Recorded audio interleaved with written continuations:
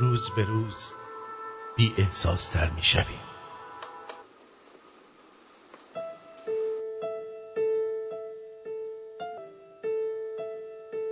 روز به روز دل سردتر،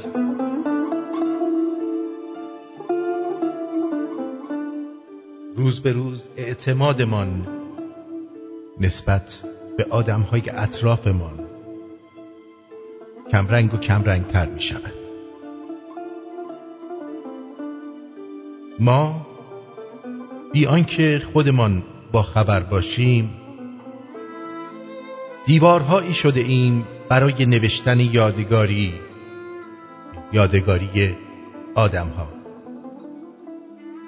آدم‌های بلا تکلیفی که خودشان نمی‌دانند از زندگی چه می‌خواهند.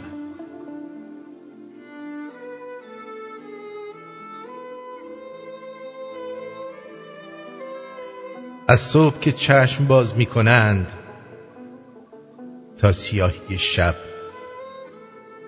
به جای زندگی کردن، به جای دوست داشتن، به جای عاشقی کردن روزمرگی می‌کنند و روزمرگی.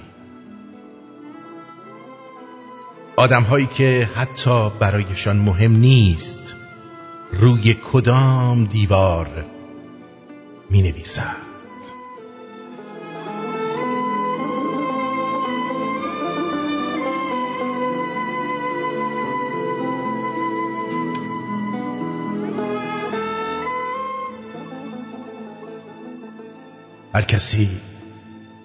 هر کسی حال مرا پرسیده گفتم عالیم. اشک‌ها پنهان شده در خنده پوشالیم. نردبان هر کس و ناکس شدم، اما چه سود؟ دار قالی هستم و حالا جدا از قالیم. خوب فهمیدم که خوش بودند از غمهای من آن رفیقانی که غمگینند از خوشحالیم. دیگر آن چاقوی دست نارفیقان نیستم، خسته از دیروزهای خونی و جنجالیم. بی دلیل بی دلیل بی دلیل بی دلیل من شدیداً خسته از هر بحث استدلالیم. مثل نعل اسب‌ها در زیر پا افتادم. با همه افتادگی تندیس خوش اقبالیم. غرق خواهد شد کسی که سخت من می کند. بطری بر روی آبم چون که از خود خالیم.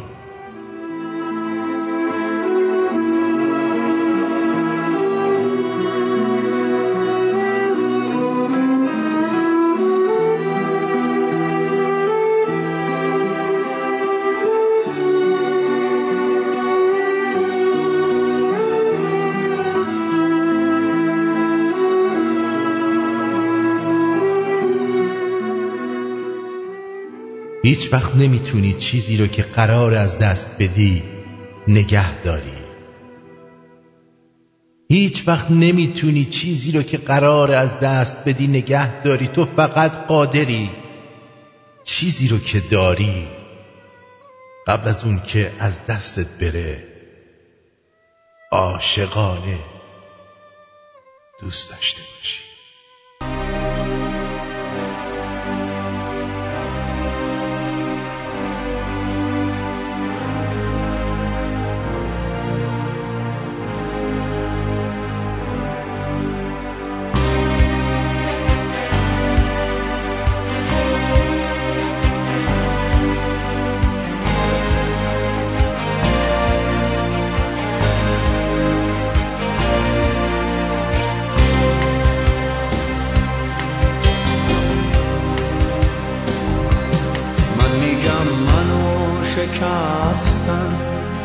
فانوسم و بستن، تو میگی خدا بزرگه، ماهو میده به شب من میگم آخه دلم بود اون که افتاده به خاکه، تو میگی سرت سلامت، آینه ها زلال و پاکه، آینه ها زلال و پاکه. اینه که فاصله ها رو نمیشه با گریه پر کرد، یکیمون بهار سرخوش، یکیمون پاییز پر درد. من میگم فاصله مرگه بین دستای تو تا من، تو میگی زندگی اینه حاصل عشق تو با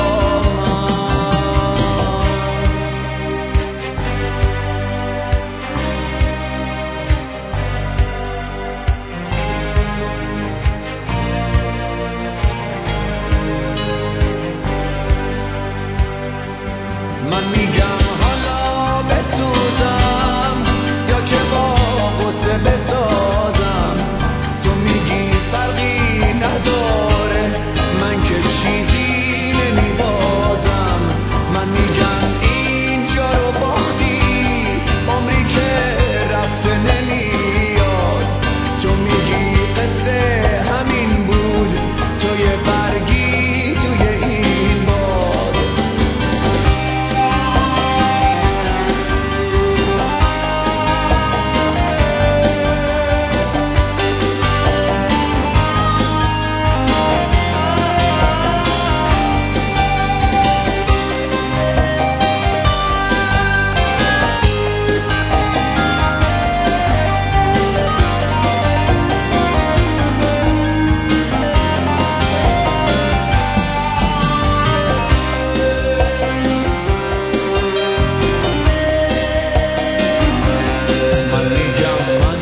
شکستن چشم فانوسم و بستن، تو میگی خدا بزرگه، ماهو میده به شبه.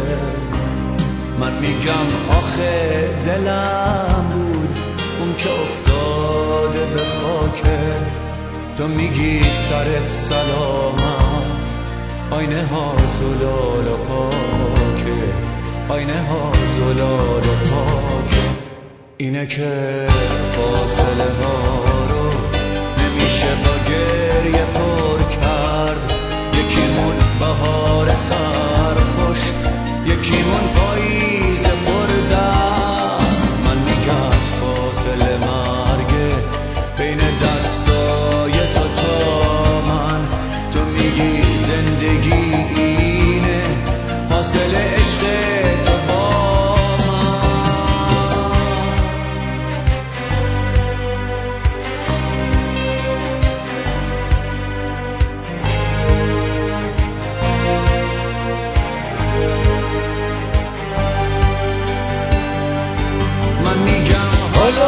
بسوزم یا که با غصه بسازم، تو میگی فرقی نداره من که چیزی نمیبازم. من میگم اینجا رو باختی عمری که رفته نمیاد، تو میگی قصه همین بود تو یه برگی توی این باد. من میگم حالا بسوزم یا که بازه بسازم، تو میگی فرقی نداره من که چیزی نمیبازم. من میگم اینجا رو باختی عمری که رفته نمیاد، تو میگی قصه همین بود تو یه برگی توی این باد. من میگم حالا بسوزم یا که با غصه بسازم، تو میگی فرقی آرتین پرتویان بلدوزر ایرانی، طنز غیر رادیویی، رادیو شمرون.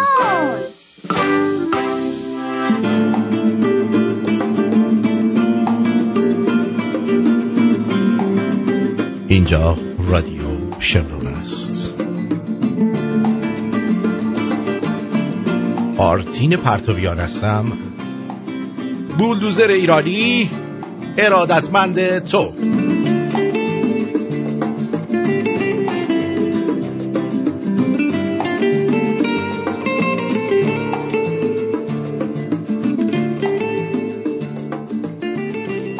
امروز 26 ژانویه 2022 مصادف است با 6 بهمن 2580. در ایران الان ساعت 2:43 بعد از نیم شب، پنجشنبه 7 بهمن ماه است.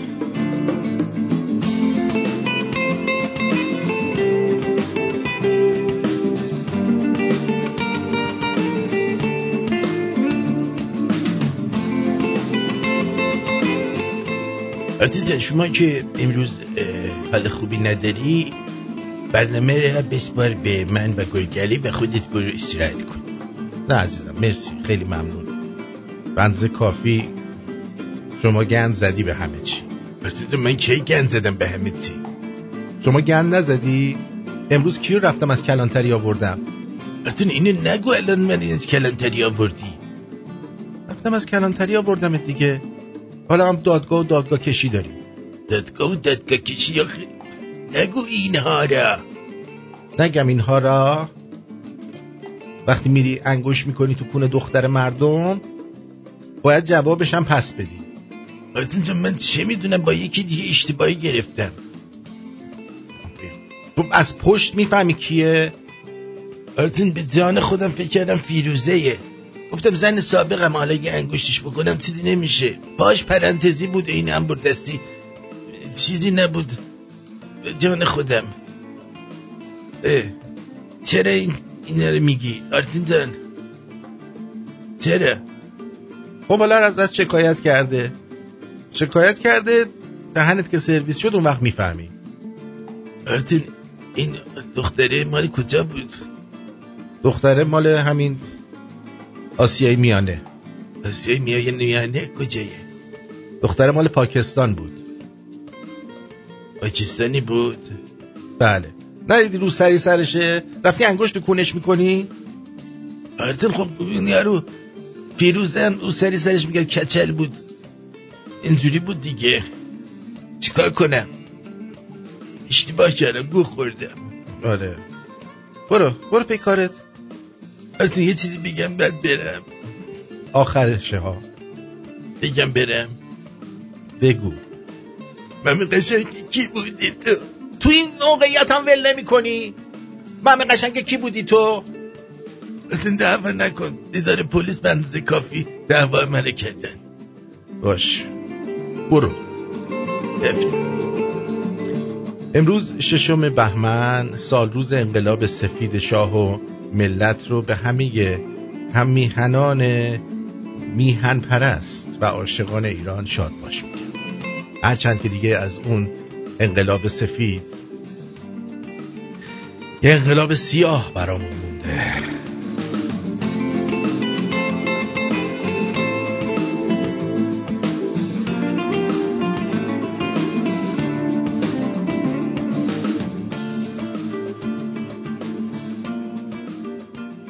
خیلی خوب، درود به پیر و برنا. میز 7 متری اتاق پوتین از پهنا تو کونه ملا. حالتون چطوره؟ خوب هستید؟ امیدوارم که خوب و خوش باشید. منم خوبم، خوشم، همه چی رو به راهه. یه ایمیل اومده. ایمیل چیه؟ از اداره پلیس.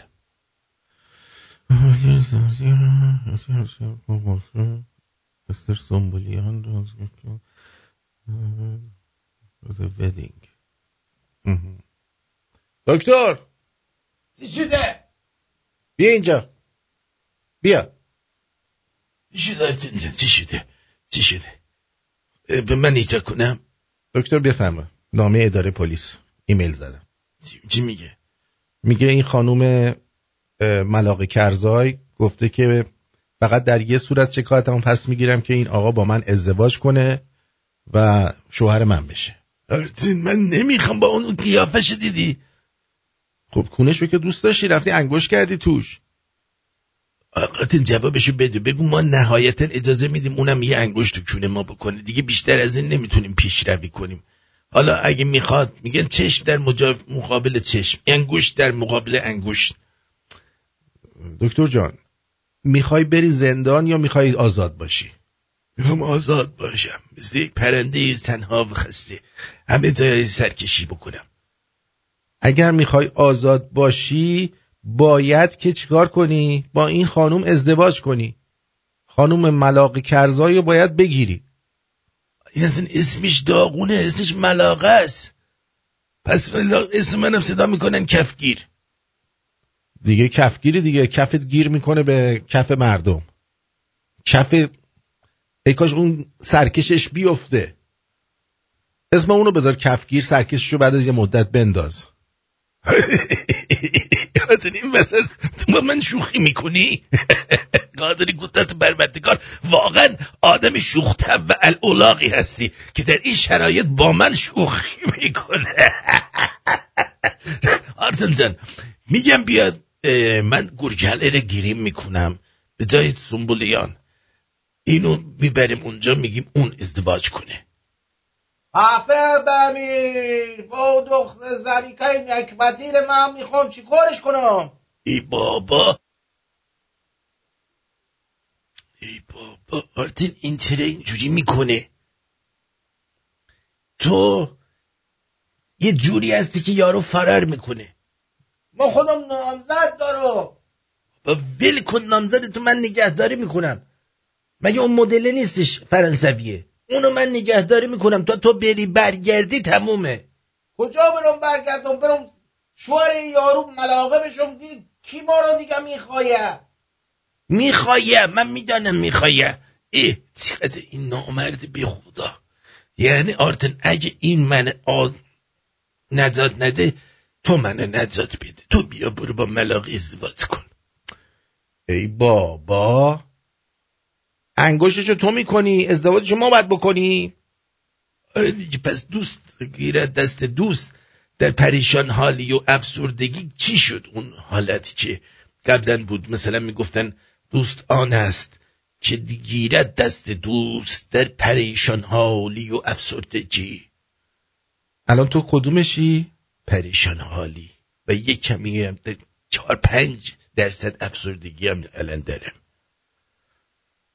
ما نمیتونیم کسی رو بیایم جای تو بذاریم، یعنی هیچ راهی نداره. اون تو رو دیده، شناساییت کرده، بعد جای انگشتت رو کونش مونده. آرتین یه جوری جای انگشت من تیکونه اون مونده؟ آقا جان 3 بند انگشت کردی توی کونه یارو، انگشت تو رفتن پزشک قانونی اندازه گرفتن، کولیس گذاشته بودن دور انگشت تو، بعد کولیس رو کردن تو کونه اون، دیدن که اندازه انگشت توه، بعد اثر انگشتت مونده بود تو رودش. اثر انگشت من تو رودی اون چی کار میکرد؟ خب برای اینکه شلوارش پاره بود، زیرش هم شورت نپوشیده بود، ملاقه رفته بود درست تا بالا.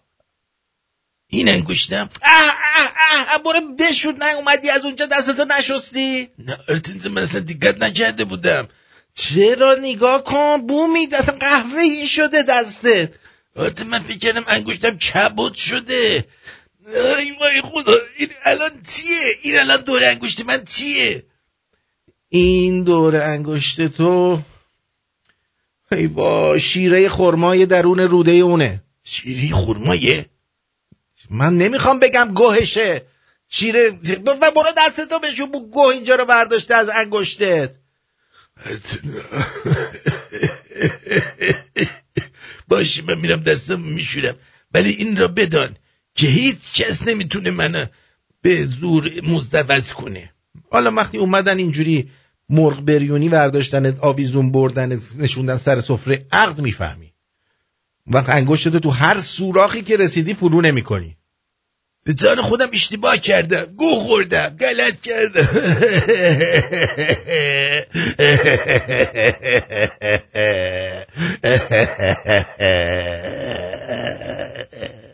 تموم شد؟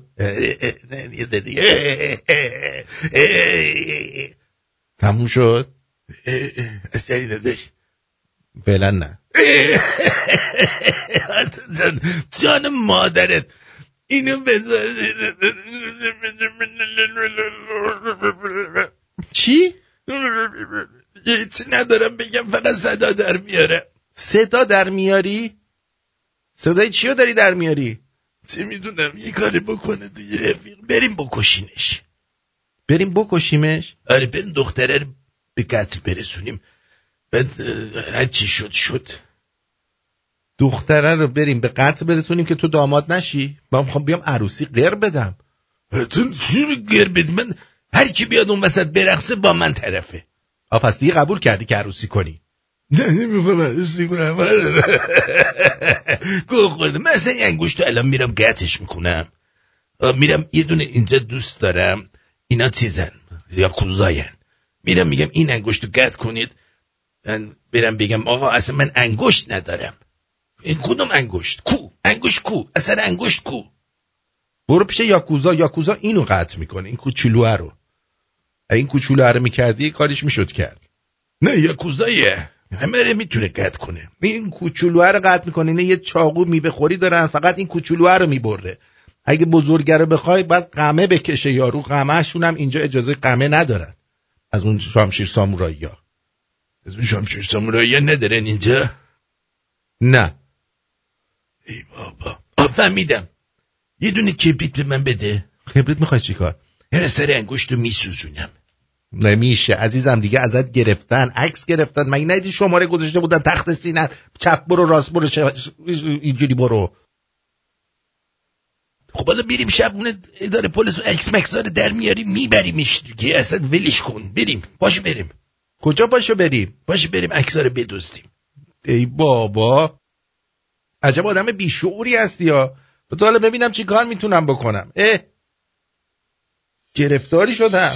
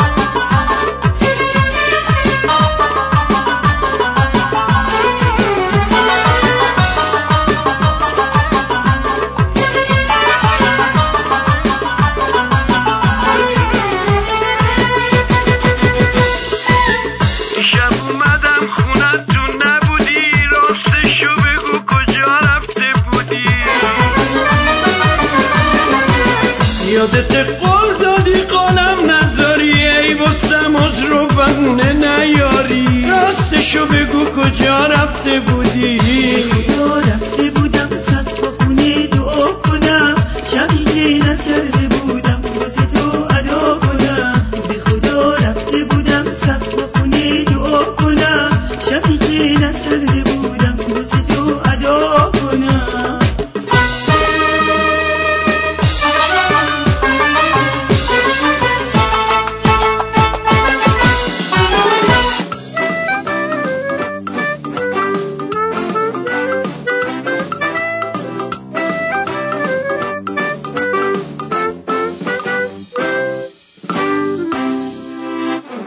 بله، با اعلام ساعت 6:28 در خدمتون هستم. آرتین پرتویان، بولدوزر ایرانی، از استودیوی رادیو شمرون. خب حالا بریم سراغ برنامه خودمون که ورژن جدید خس و خاشاک هم رسید. ورژن کانادایی خس و خاشاک جاستین ترودو. خب راننده های کامیون در اینجا شروع کردن حرکت کردن به سمت پایتخت تا برن جلوی پارلمان و اعتراض خودشون رو نسبت به مسائل واکسن و تعطیلیات و این کارهایی که دولت کانادا داره میکنه اعلام کنن. حتی خود من هم چیزشون رو امضا کردم. چی میگن این یه چیزی گذاشته بودن که آیا شما موافق این حرکت هستید؟ بله. نزدیک تا اون موقعی که من امضا کردم 168,000 نفر خورده ای امضا کرده بودن و 5,000 نفر فقط مخالف بودن. ولی ببینید ترودو چی میگه. The small fringe minority of people who are on their way to Ottawa or who are holding unacceptable views that they're expressing do not represent the views of Canadians who have been there for each other, who know that following the science and stepping up to protect each other is the best way to continue to ensure our freedoms, our rights, our values as a country. Next question. میگه یه عده کم و بی اهمیت، یعنی همون خس و خاشاکی که دارن به سمت اتاوا حرکت میکنن، نشانگر همه مردم کانادا نیستن با اون افکارشون و مردم کانادا دنبال روی امام زمان از ساینس و من الایمان، یعنی العلم من الایمان، که علم رو نباید زیر سوال برد. علم شده مثل دین، در صورتی که اگه علم رو زیر سوال نبری هیچ وقت علم نمیشد. بعد دارن میان اینجا العلم من الایمان و مردم کانادا همه دنبال کون علم هستن و دنبال پشت همدیگه هستن و به همین دلیل آزادی دارن که والا ما هر کی از همون پرسه حالت چطوره میگیم زندانیم. شکر، واقعا زندانیم به طرز وحشتناک. شکر. خب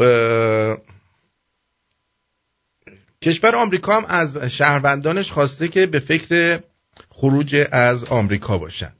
کمبود نون، قبل از اینکه هنوز کارتا در بیاد، کمبود نون و ازدحام در صف نونوایی ها اینجا ایران شهر. عرض سلام و خسته نباشی داریم خدمت فرماندار ویژه ایران شهر، نماینده محترم ایران شهر دکتر درخشان.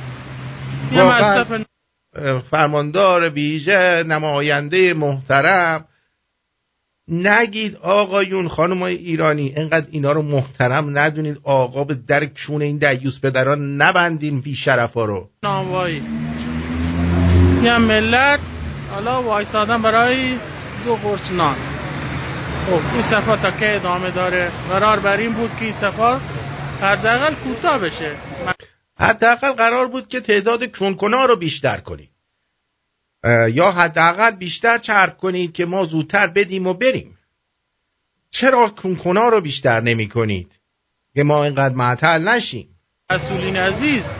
مسئولین عزیز لطفاً یا کنکنا رو بیشتر کنید یا وازلینش رو چربتر کنید. خواهش که از شما دارم حداقل کاری کنید که ملت در صف نباشن. دقیقاً بذارید چون ما بذارن. چرا اینجوری میکنید که کون ما اینقدر باید هم کون بدیم و هم در صف بمیریم؟ گفتن شهروندان از اوکراین خارج بشن، نه از آمریکا. شهروندان. آره. بعد جالبه بدونید که برای همین راننده کامیونایی که داره میرن اونجا اتوبان یه پیج برای پول جمع کردن گذاشتن، بالای 5 میلیون دلار جمع شده. و این آقای ژیگولو، جاستین ترودو، این کمپین رو به تروریستی محکوم کرده. حالا شما ببینید اگه الان ما میگفتیم ما یه کمپینی میخوایم بذاریم تمام ایرانیا به سمت پارلمان کانادا بریم و در اونجا بیلبورد بزنیم، نمیدونم شعار بدیم، بریم با پارلمان صحبت بکنیم فلان، یه صفحه گوفاندمی پیج یا یه دونه پیپل هم میدادیم، شاید روی هم $2000 هم جمع نمیشد. ولی ببینید فرق آدمای با کلاس و تحصیل کرده، ببینید فقط تحصیل کرده که نیستن، اینا خیلیشون هم تحصیل نکردن، ممکنه کشاورز باشه، ولی فهم و شعور داره. کسی که فهم و شعور داره، ملتی که فهم و شعور داره، وقتی یه حرکتی داره انجام میشه در عرض 2-3 روز 5 میلیون دلار جمع میشه. ولی ملتی که خایمال آخونده وای میسته میگه آقا ما حاضرم نوایستم تو صف، نه اینکه حاضر نباشم، چون کنا رو بیشتر کنید، فقط از ما برای آزادی یه موقع چیزی نخواین، شما چون کنا رو بیشتر کنید ما هر جور شده تحمل میکنیم، ولی جان مادرتون یک قرون برای آزادی از ما چیزی نخواین، چون آزادی لیاقت آدم الاغ نیست، برای آزادی لیاقت آدم نفهم نیست، لیاقت آدم کونی نیست. لیاقت میخواد آزادی، آزادی انسان میخواد. سقف آزادی یک مملکت به اندازه خم شدن مردمون اون مملکت هستش. تا شما خم میشید آزادی هم همونقدر برای شما سقفش کوتاهتر و کوتاهتر میشه. اینه زندگی ما، اینه بدبختی ایران. میگم از صف ناموایی خودتون انصاف بکنید. یه ملتی که تو صفن نوایی بلوار بلوچ. از اون طرف مردم دنیا دارن میرن که اعتراض کنن به واکسن اجباری و نمیدونم این مسائل. مردم ما، رئیس هلال احمر سرزده میره تو یه دونه یه جایی مثلا درمونگاهی، جایی که کرونا واکسن میزنن مردمو. نیرو کم داریم. در بازدید سرزده رئیس جمعیت هلال احمر مردم ناراضی بودن از صف طولانی واکسیناسیون. با این سن و سال درست نیستش. من الان هولوش شاید 40 دقیقه اومدم. مرکز دیگه نرفتین؟ مرکزی همه تعطیله. این نارضایتی ها رئیس هلال احمر رو خیلی عصبانی کرد. خیلی که خدا رو خوش نمیاد. چون نشستیم مردم تو سرما اینجا. بعد هیچ بعد پسر خودم داشتیم ما برای مردم قرار نیست که بذاریم این اتفاق بیفته. یه بعد خودم اکسن میذارم. مدیران این مجتمع این نارضایتی های مردم رو طبیعی میدیدن. آقای دکتر الان که اومدن یک کمی جو بیشتر شروختر کردن، وگرنه به راحتی اینا تزریق میشد براشون. هم نظم بیشتر. بابا مردم وایستاده بودن اینجا، چونشونو قنبل کرده بودن که آمپول بزنیم به چونشون دیگه. شما این آقای رئیس هلال احمر دکتر نفهم اومد اینجا اینا رو بیشتر وحشیشون کرد. داری داشته هم معطل. مردم شاکیه. مردم بالاخره چشمشون به دوربین میافته شاکی میشن. با همه این اظهار نظرها رئیس جمعیت هلال احمر خودش و تیمش رو بسیج کرد برای کاهش صف واکسیناسیون. خیلی دلخور شدم. ببینید وقتی که ما داریم میگیم آقا دوز سوم رو باید بزنین، مردم خواهش میکنیم بیاد بزنین، تشویق میکنیم، تحصیلاتش رو باید آماده بکنیم. بیشتر شد، سرعت بیشتر شد، نظم افتاد، خیلی عالی شد. دستتون در نکنه. بهتر شد سلمی. بهتر شد. دستتون در نکنه. چند بود نداره. الان این اصلا اومد اونجا پیاده روی راه رفت، 2 سوال کرد، همه چی خوب شد. یهو همه چی آرومه، این ملت هم خوشحالن، همه چی درست شد. آقا ما چرا واکسن نداریم به کونمون بزنیم، پدرمون بمیره، ننمون کورشه، نمیدونم کونمون کچه. دکتر کلیوان به داروخونه این مجتمع پزشکی هلال‌احمر هم سر زد و از کمبودهای دارویی باخبر شد. داروشیمی درمانی هم داری؟ رئیس داروخونه از فضای فیزیکی ناکافی گلایه داشت. این به شدت قدیمی و فاسد است. پس سقف معیوب ماست، این سقف هر روز داره ریزش پیدا میکنه. من الان قشنگ 2 ساعت 3 ساعت فامیلی نوروزی هستیم. شما 3 ساعت الان به خاطر کار داروخانه الان اینجایی؟ ابتدایی ترین خدماتش که اینجا تلفن جواب بدن که این دارو رو دارن که ما بیایم یا نه، از راه دورم میاد. رئیس جمعیت هلال‌احمر همونجا دستور داد این ساختمون به داروخونه اضافه بشه تا کار مردم سرعت بگیره. این ازدحام از بین بره، مردم با یه خیال راحت‌تری بتونن داروهاشون رو بگیرن. مردم از قطع و وصلی سایت بیمه ها گلایه داشتن. برگشتن گفتن سیستم قطع، برین داروخانه هر کدومی که بهتون میرفتین میدن. ما یه موقع اینجا میام. البته از گرونی برخی اقلام دارویی هم انتقاد شد. دارویی که دیگه اصلا به جونشون بسته است. من آلتبرل میزنم. من هر 4 تاشو میخریدم 590 تومن، شده 1,800. رئیس دستور دادن که افزایش قیمت دارو نداشته باشیم. اینا به آقای وزیر دستور دادن تو جلسه ستاد ملی. رئیس جمعیت هلال‌احمر دستور داد فردا هفته صبح جلسه‌ای با حضور مدیران دارو و درمان این مجموعه به منظور حل مشکلات مردم تشکیل بشه. حالا به هر حال امیدواریم که این بازدید سرزده‌ای که امروز رئیس جمعیت هلال‌احمر داشت از این مرکز در نهایت دستاوردهایی رو برای مردم به دنبال داشته باشه و مردم بتونن انشالله از این به بعد اتفاقات خوب رو ببینن در همین مرکز. یوسف سلامی، خبرگزاری صدا و سیما.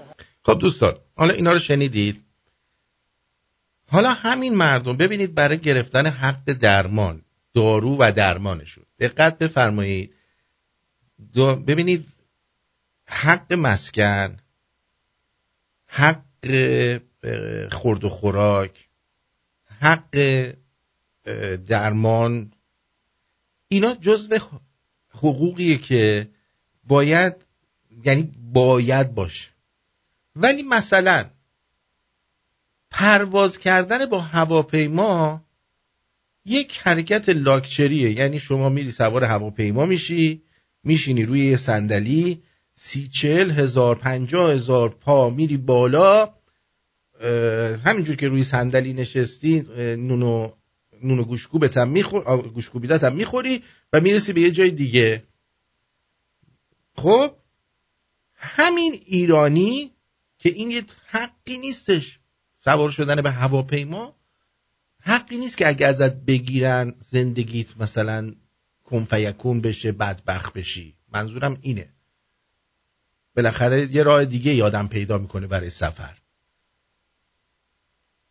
در ترکیه در 2-3 روز گذشته 2-3 متر برف اومده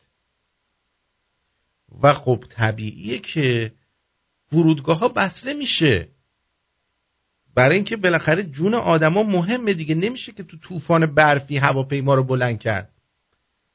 خب یه سری مسافرایی که از ایران میان ترکیه و ترکیه میان اروپا و کانادا و آمریکا و جای مختلف، اینا توی فرودگاه استانبول سرگردون شدن.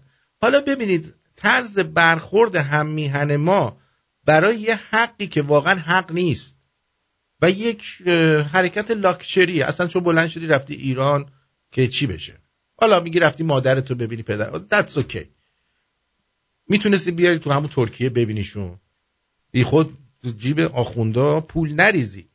ولی ببینید این مردم چطوری با توی کشور غریبه رفتار میکنن. توضیح باید بدی، اینا توضیح میخوان، توضیح میخوان. اگه نروزم باشه اینجا باید میکنم توضیح میخوان. ای میگه من بیرون نرفتم، بیا توضیح بده.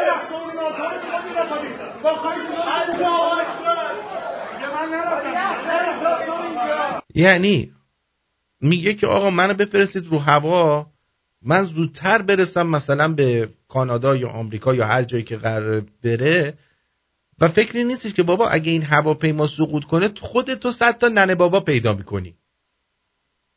خب ببین چه جوری خودشو جر میده. ولی واسه آخونده اینجوری خودشو جر نمیده که واسه آخونده میگه حاج آقا شما محترمی، شما بزرگ مایی، جون مادرت یه آمپولم تو کون ما بکن. توضیح باید بدی، اینا توضیح میخوان، توضیح میخوان. اگه سرزن باشه اینجا باید میگه من بیرون نرفتم، بیا توضیح بده. بیا الله اکبر.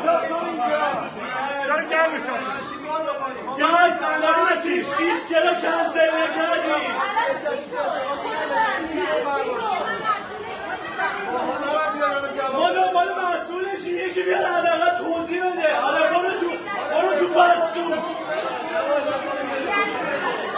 باهاتون حاضرم شرط ببندم اینی که داره اینجوری عربده میزنه یه دونه از این انزاده هایی، کساییه که چون جوونم هستش، از این انزاده منزاده هاییه که با پول مفت اومده اینجوری صداشو میندازه توی گلوش.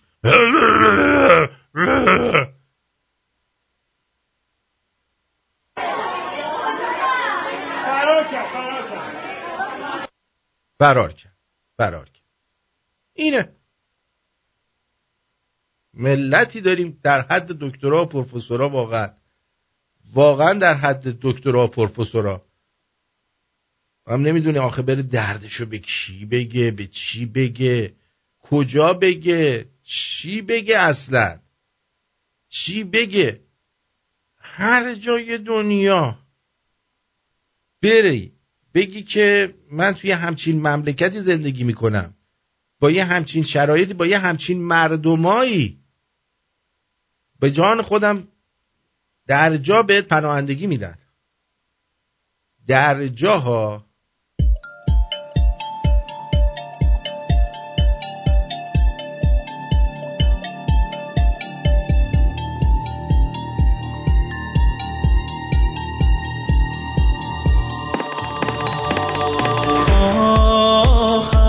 یک نفر خسته و تنها، آخر بغض من پیش دلت جا، بی تو آدم سابق نشدم، من دیگر عاشق نشدم، بردی هوای مرا، که ماجرای هم نشدی، ما برای هم نشدی، بروی تو جان من. پر کردم گل باغ غروبم را، با در دستان تو با صدر تنها، چنان کشی دل غرق نگاهت شد، که رفت از یادم غمهای این دنیا. پر کردم گل باغ غرورم را، تا در دستان تو با صدر تنها، چنان کشی دل غرق نگاهت شد، که رفت از یادم غمهای این دنیا.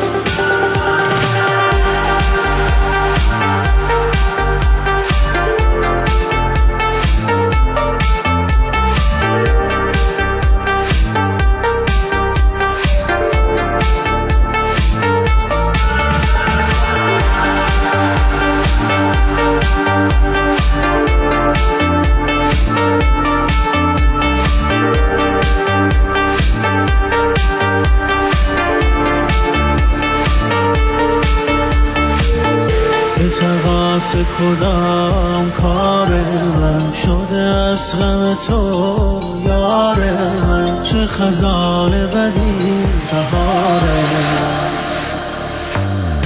نکند ببری از یادم، چه کنم ندهی بربادم، دل تو نرسید به فریادم. پوریای تی عزیز امروز تولد مامان شمسی جونشه. تولد مامان شمسی رو همایون میگیم بهش.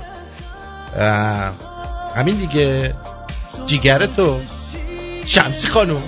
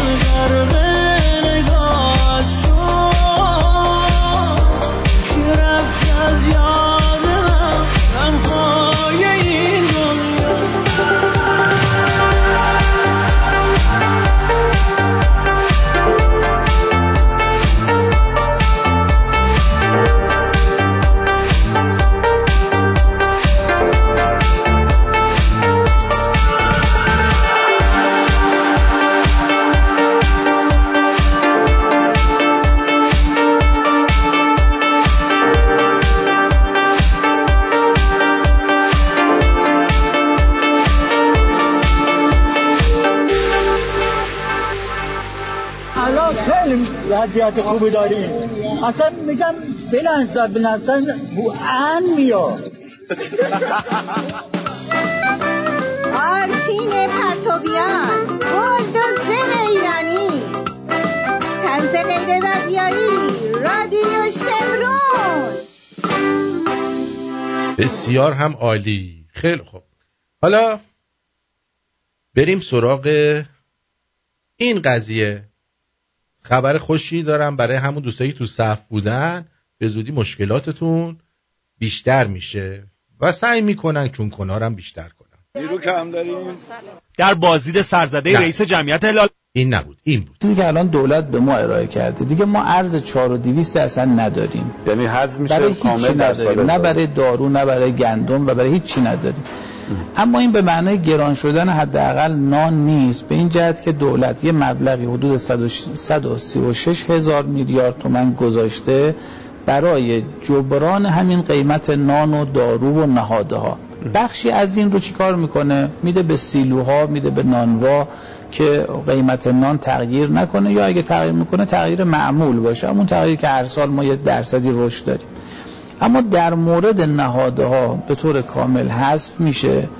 به صورت ریالی اون چیزی که دولت به ما گفته قرار از این 136,000 میلیارد تقریبا 100,000 میلیاردش رو به مردم یارانه بده. یعنی هر نفر تقریبا شاید حدود 90,000 تومان تا 100,000 تومان بهش پرداخت میشه. نه همه، فقط همون کسانی که مثلا دهک‌های پایین و متوسط هستن که الان دارن یارانه معیشت رو میگیرن. خب و به تأثیر از این چه اتفاقی میفته بعدش؟ ببینید من خودم با این روش واقعا مخالفم. خب به این جهت که ما این روش یارانه دادن رو دیگه الان بعد 10 سال بیشتر دیگه، الان تقریبا 88 ما شروع کردیم، 89 12 ساله، روش ناکارآمدی که به نظر من جواب نمیده. یعنی ما همیشه دولت ها ساده ترین کار رو جواب نمیده، یعنی تورمزاست. ببینید اولا که 100,000 تومانی که شما دارید میدید به فرد، قطعا دیگه نیم کیلو گوشت هم شاید باش نشه خرید. خب اصلا این تأثیری در اون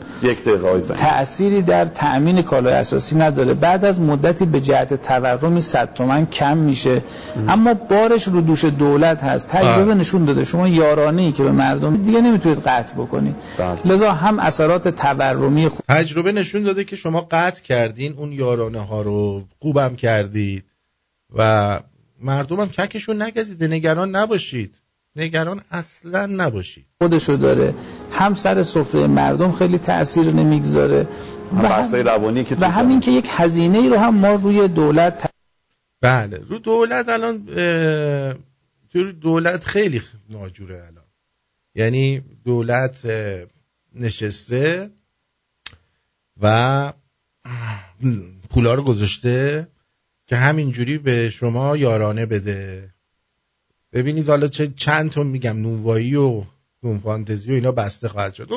اونایی که در بالای شهرن و پول تو جیبشونه و پولای دزدی هست و پولای بابا جون و پولای مردم و اینا هست، اونا مشکلی ندارن. میدونی این مردم عادی هن که مشکل دارن. پروین خانم گفته برنامه خسرو جان رو دیدم آرتین، تو ایران خیلی هستن که میتونن ارز دیجیتال پرداخت کنن، آدرس کیف پول بده برای داخل ایران، غلط میکنه که نداره اونایی که دارن پرداخت کنن. مگه میشه بدون پول مبارزه؟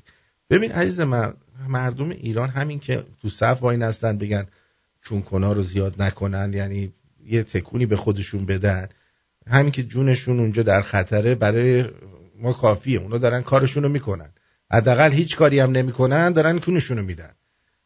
مایی که بیرون هستیم و داریم میبینیم و به هر حال یه نون به اندازه این که چه میدونم مایی $10 $20 به یه رادیوی مبارز و آگاه کننده کمک کنیم و داریم، اونا وظیفشونه که بیان جلو، نه کسی که توی ایران خودش بنزگاهی بدبختی داره و حالا بیاد برای من بخواد ارز دیجیتال بفرسته. نه آقا ما از این حرفا به ما زدن، ما هم والت درست کردیم 6 ماه تموم هی این والت رو گذاشتیم توی تلگرام، یه دونه 100,000 بیت کوین هم ندادن به ما. پس بنابراین چیز نکن. آره اینجوریه. مگر اینکه حالا اینا هی دزدی بکنن، مردم که کاری نمیکنن، مگر اینکه اینا هی دزدی کنن، فرار کنن بیان کانادا و آمریکا، یهو ببینید دیگه هیچ کی نیستش، فقط خامنه ای مونده با چیز.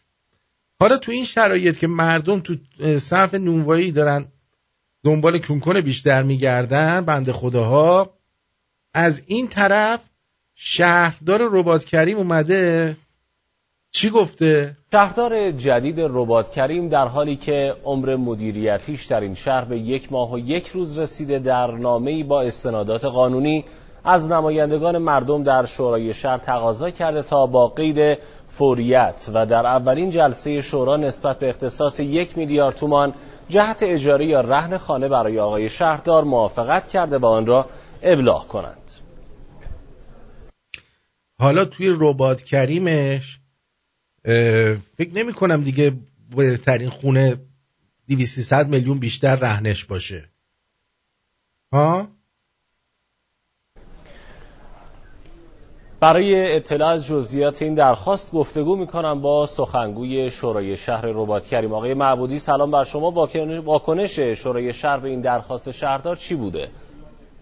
سلام علیکم، خدمت شما سلام عرض میکنم و بینندگان عزیزتون و شهروندان عزیز رباط کریمی. این موضوع رو تحت یک لایحه شورا ارجاع شده و اعضای محترم شورا هنوز هیچ تصمیم نهایی در رابطه با این موضوع نگرفتن و احتمالا در اولین جلسه‌ای که تشکیل بشه راجع به این موضوع حتما تصمیم نهایی خواهیم گرفت ان شاءالله.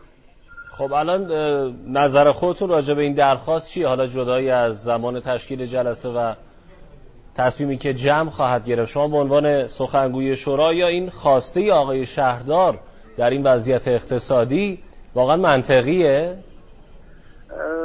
بعد خدمت شما و شهروندان عزیز عرض کنم که ببینید به هر حال طبق ماده 3 آیین‌نامه تصدی شهردار، قانونا شهرداری موظف اگر خونه‌ای داشته باشه در اختیار شهردار بذاره، اگر نداشته باشه در به تهیه این مسکن با مبلغ 50% پیشنهاد آقای شهردار موافقت کنه و ما بر اساس بررسی‌ای که انجام دادیم در سطح شهر خودمون 50% هم میشه 0.5 میلیارد. زیاده. برای چی؟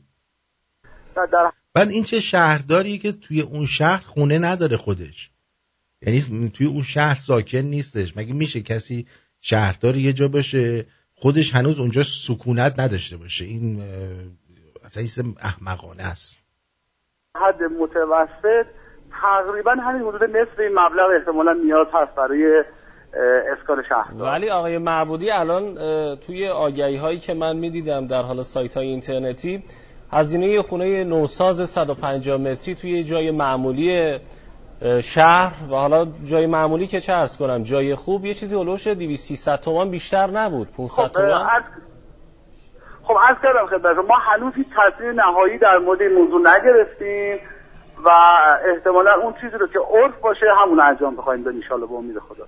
حالا آیه شهرها جای خاصی مد نظرشون بوده آیه نه همون در سطح شهر، نه همون در سطح شهر، در سطح شهر. بسیار ممنونم از شما. و بله خب از اون طرف میام برای مردم مهلت میذارن که دستگاه کارتخونه‌شون رو آدرس بدن که اینا بفهمن که چقدر پول داره میره توی این دستگاه کارتخون تا ما بتونیم چیکار کنیم، ازتون مالیات بگیریم. سالیان سال کاری کردن که مردم همه با کارت پرداخت بکنن، حالا وقتشه که کارتخونا رو بدوشن. ببینید توی مملکت درست این کار درستیه که شما به قول معروف مالیاتت رو بدی، همه چیز روز حساب کتاب باشه، درست باشه. اما توی مملکتی که دست یه مش دزد و راهزن و متجاوز و بچه بازه، واقعا دادن مالیات جز این که پولی که داری میدی رو صرف کاری بکنن که شاید تو واقعا فکرت هم بهش نمیرسه، کار دیگه نمی کنن. چون مالیات رو الان تو همین کانادا هم مالیات میدی، به راننده های کامیون دارن میگن اینا خس و خاشاک. خب اونا هم مالیات میدن، اون حق نداره فرودو یه همچین حرف زشتی رو بزنه. خب برای که همون راننده کامیونه داره حقوق این دیوسو میده، اصلا حق نداره. اصلا تو انه کدوم کونی که به مردم یک کشور، حالا حتی تعداد اندک، همچین بی‌حرمتی بکنی؟ اصلا به قول ماریان و توپولینا اصلا عرف یعنی چی؟ عرف نداریم. یه چیزی باید قانون باشه، مشخص باشه. شهردار چطوره که تو شهردار شهریاره ولی شهردار رباط کریمه ولی باید بیاد خونه اجاره کنه؟ کجای دنیا همچین چیزی رو دیدین؟ کسانی که نخوان پرونده مالیاتی رو فعال بکنن، پوزهای اونها رو بانک مرکزی قطع خواهد کرد. صحبت از فرایندیه که قانونش 2 سال پیش ابلاغ شده بود. قانون پایانه‌های فروشگاهی و سامانه معدیان، قانونی که بانک مرکزی رو مکلف کرده بود تا اطلاعات مربوط به دارندگان کارتخوان‌های بانکی رو برای تشکیل پرونده مالیاتی به سازمان امور مالیاتی تحویل بده. اما وضعیت اجرا وضعیت مناسبی از نظر ما نبود. 30% مجموع کل اجرای قانون علیرغم که 10 ماه از فرصت قانونی گذشته. مسئولان علت این تأخیر رو در تعدد بالای دستگاه‌های کارتخوان میدونن. حدود 3 میلیون نفر یا دارنده یا پذیرنده ابزار پرداخت‌ها که حدود 6 میلیون ابزار پرداخت میشه فاقد پرونده مالیاتی می باشند. حالا سازمان امور مالیاتی در فراخوانی یک مهلت 15 روزه برای تشکیل پرونده مالیاتی دارندگان دستگاه‌های کارتخوان در نظر گرفته. اخیراً براتون پیامکی اومده برای اینکه تشکیل پرونده مالیاتی بدین؟ بعد کارتخونه اومده. تشکیل روز گفتن که مهلت دادم بهمون بابت اینکه یه کد راهگیری دادم با پسورد که بریم پرونده الکترونیکی مالیاتی تشکیل بدیم بابت دستگاه پوزمون. این دوتا هست، هر دو به اسم خودتون؟ بله، یکیش سیاره جنس میبرن بیرون، یکیش هم که ثابت واسه مغازه است. کد مالیاتی داری؟ بله. چرا پیامک اومده ولی چند روز انگار اصلا دستگاه منو قطع کردن از خود سیستم بانک، نمیدونم چیزایی که رفتیم میگم به مالیات ثبت نشده. برخی فروشنده ها هم گلایه هایی داشتن. من نمیدونم الان ما سال به سال که مالیاتمون رو پرداخت میکنیم، الان این دستگاه کارتخونا همونه یا نه؟ الان دوباره این مثلا یه چیز دیگه است، اون یه چیز دیگه است. 20 میلیون خودمون همین مغازه مالیات میده. با اون مالیات واسه چیه؟ مالیات هم بابت کارتخونه دیگه. دوباره میخوام واسه کارتخونه هم اگه مالیات بگیرم ما دیگه جمع میکنیم. به گفته مسئولان این تشکیل پرونده صرفاً به خاطر ساماندهی نظام مالیاتیه و قرار نیست کسی بابت درآمدش 2 بار مالیات بپردازه. واقعاً یه قانونه. این سیستمیه که نمیذاره طرف در دیگه. بعدم میان میگن به خاطر مثلا انواع بیماری ها کش پرداخت نقد ممنوع، همه باید از اونجا بدن. یعنی تو یه کوچکترین چی میگن کلاهبرداری نمیتونی بکنی، بذار راحتشو بگم، کوچکترین حرکتی نمیتونی بکنی، باید هر آنچه که میره تو صندوقت مالیات بدی. روز یه قانون مدرنیه که متاسفانه آره. هنوز کشور ما از اجرای کاملش قانون مدرن نیست، این قانون انگلیساست که در تمام مستعمره‌های خودشون انجام میدن و الان هم شما اومدید و دارید این کار رو انجام میدید. انقدر اومدید کانادا و آمریکا و انگلیس و این ورا دیدید، میگید چرا اینجوری از مردم تیغ نزنیم؟ این هم یه راه دیگه است برای تیغ زدن مردم. البته میگم باز هم تاکید میکنم در یک کشوری که همه چیزش درسته، مالیات درست اگر باشه اشکالی نداره، مالیات درست نه بیش از حد. بازم نه تو کشوری که الان بیادش به مردمش برگرده بگه خس و خاشاک. اجرای این قانون منجر به هوشمندسازی نظام مالیاتی میشه. بله. موضوعی که در نامه وزیر اقتصاد هم به اون اشاره شده بود. خیلی دیگه خوب میشه، خیلی عالی میشه، خیلی عالی میشه. برمیگردیم.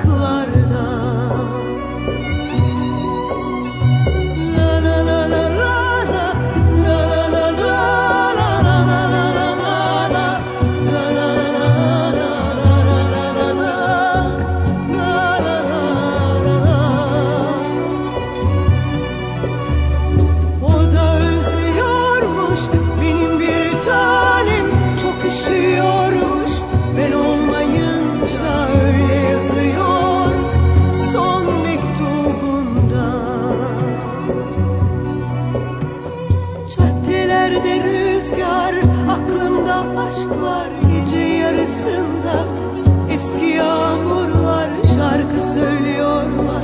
Sessiz usulca özledim şimdi çok uzaklarda.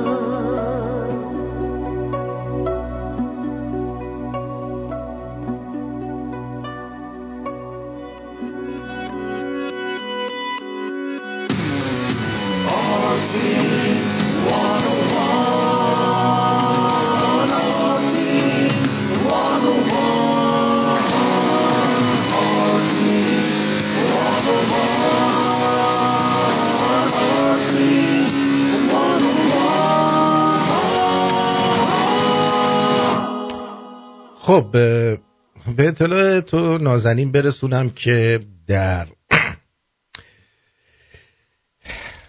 وزیر راه و ترابری راه و شهرسازی راه افتاده رفته جمهوری آذربایجان و الهام علیوف رئیس جمهور آذربایجان آنلاین باهاش گفتگو کرده. یعنی از تهران نمیتونست این کار انجام بده. اینم یه استقبال دیگه مثل استقبال آخ پوتین. بذارید براتون بذارم ببینید. یعنی اومده توی آذربایجان باهاش تصویری کرده. یعنی از تهران هم میتونست این کارو بکنه. یعنی gelmişim ده تقریماتını isterdim.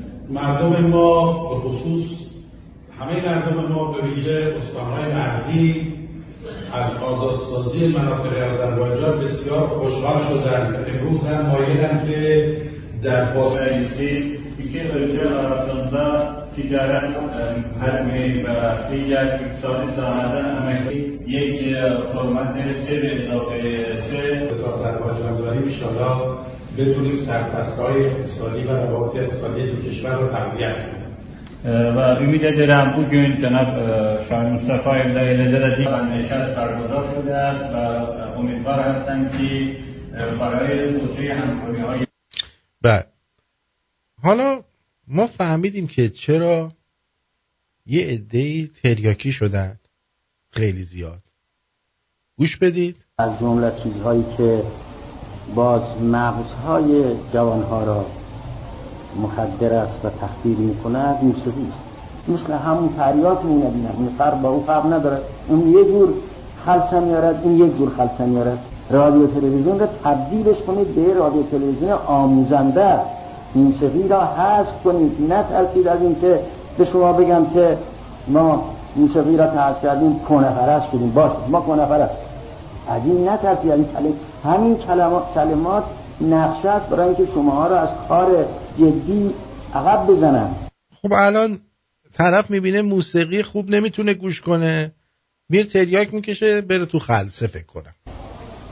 این که میگن که اگر چنانچه موسیقی در رادیو نباشد اونا میرن از جای دیگه میگیرن موسیقی را، بذار بگیرن از جای دیگه. شما اجالتا آلوده نباشید، اونا هم کم کم بر میگردن به اینجا. این عذر نیست که اگر موسیقی در رادیو نباشد اونا میرن از جای دیگه موسیقی میگیرن. حالا اگر از جای دیگه موسیقی بگیرن ما باید بهشون موسیقی بدیم، ما باید خیانت بکنیم. این خیانت است به یک مملکتی، خیانت است به جوانهای ما. این موسیقی را حذفش کنید. عوض این چیزی بذارید آموزنده باشد. آموزنده مردم و جوانهای ما را عادت به آموزندگی بدید. بله. از این عادت خبیثی که داشتن برگردن. این که میبینید که جوانها اگر این نبود میرن سراغ موسیقی دیگه برای اینکه عادت کردن. این شاهد بر این است که جوانهای ما فاسد شدن. بعد یه دفعه دیدم که یه فتوایی از آقای خمینی گرفتن که ایشون گفت موسیقی مخدر است و فلان و اینا.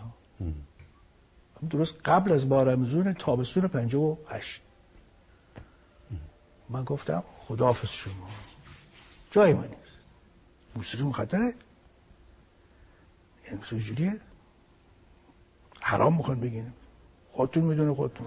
یه مغزی که دنبال این رفت که موسیقی گوش کنند، موسیقی که الان هم قلم ها هست که خیلی موسیقی یه چیز مثلا تربیه.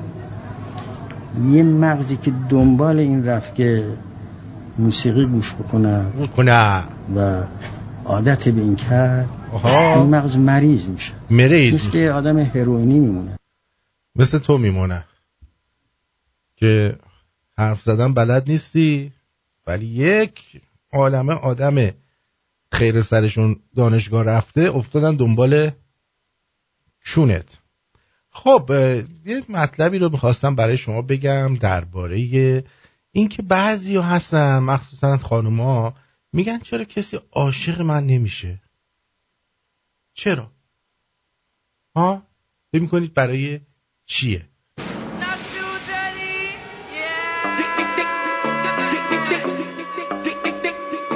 Hacia abajo soy yo. Hacia abajo soy yo. Uno. خب عاشق شدن میتونه یکی از شگفت‌انگیزترین و معجزه‌آساترین احساساتی باشه که در تمام زندگی تجربه میکنید. تعجبی نداره که این تجربه جادویی تاکنون الهام بخش طیف وسیعی از آثار ادبی و هنری بوده. خب دیگه بیشتر از این چیزشو نمیخونم. ببینید چرا یکی میگه که چه دلیلی هستش که بگه همچه اتفاقی میفته. راکسی میگه که روانشناس بالینی میگه که نخستین گام در تغییر هر الگوی دوستیابی رسیدن به ریشه‌ای است که مشکل از اون نشأت گرفته. حقیقت اینه که دلایل مختلف زیادی وجود دارد که چرا عشق هنوز سر راه کسی قرار نگرفته. اما خبر خوب اینه که این اتفاق میتونه بیفته و مهمتر این که چی خواهد افتاد. ولی باید چی کار بکنه آخه این الان باید کجا بره؟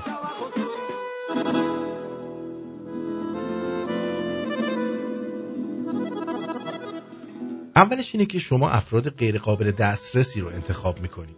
اگه قرار باشه نگاهی به تاریخچه دوستی های خودتون بکنید، اون افراد چطور توضیح میکنید و توصیفشون میکنید؟ اگه آگاهانه خواهان یه رابطه پایدار هستید اما مدام نتیجه عکس میگیرید، شاید ناخودآگاه جذب افراد غیر قابل دسترس میشید. شاید دلیلی که هنوز نتونستید رابطه موندگاری بسازید انتخاب افرادی است که واقعا نمیتونن چیزی رو که به اون نیاز دارید و لیاقتش رو دارید به شما بدن. برای نمونه ممکنه شما جذب مردایی بشید که نمیخوان محدود بشن یا جذب زنایی میشید که فقط به دنبال عشقبازی زودگذر و بدون تعهدن. به جای لذت بردن از یه رابطه عمیق، معنادار و متعهدانه کسی رو انتخاب میکنید که به دنبال رابطه بلند مدت نیست و این نمونه کلاسیکی از خود تخریبیه.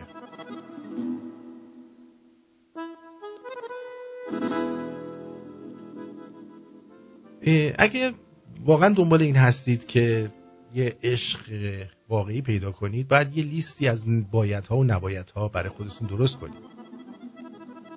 نبایدهایی که نفرات قبل داشتن و این نبایدها رو ببینید که آیا نفرات بعدی هم که باشون دوست میشید همین نبایدها رو دارن و سریع منطقه رو ترک کنید. یا اینکه شما از آسیب دیدن میترسید.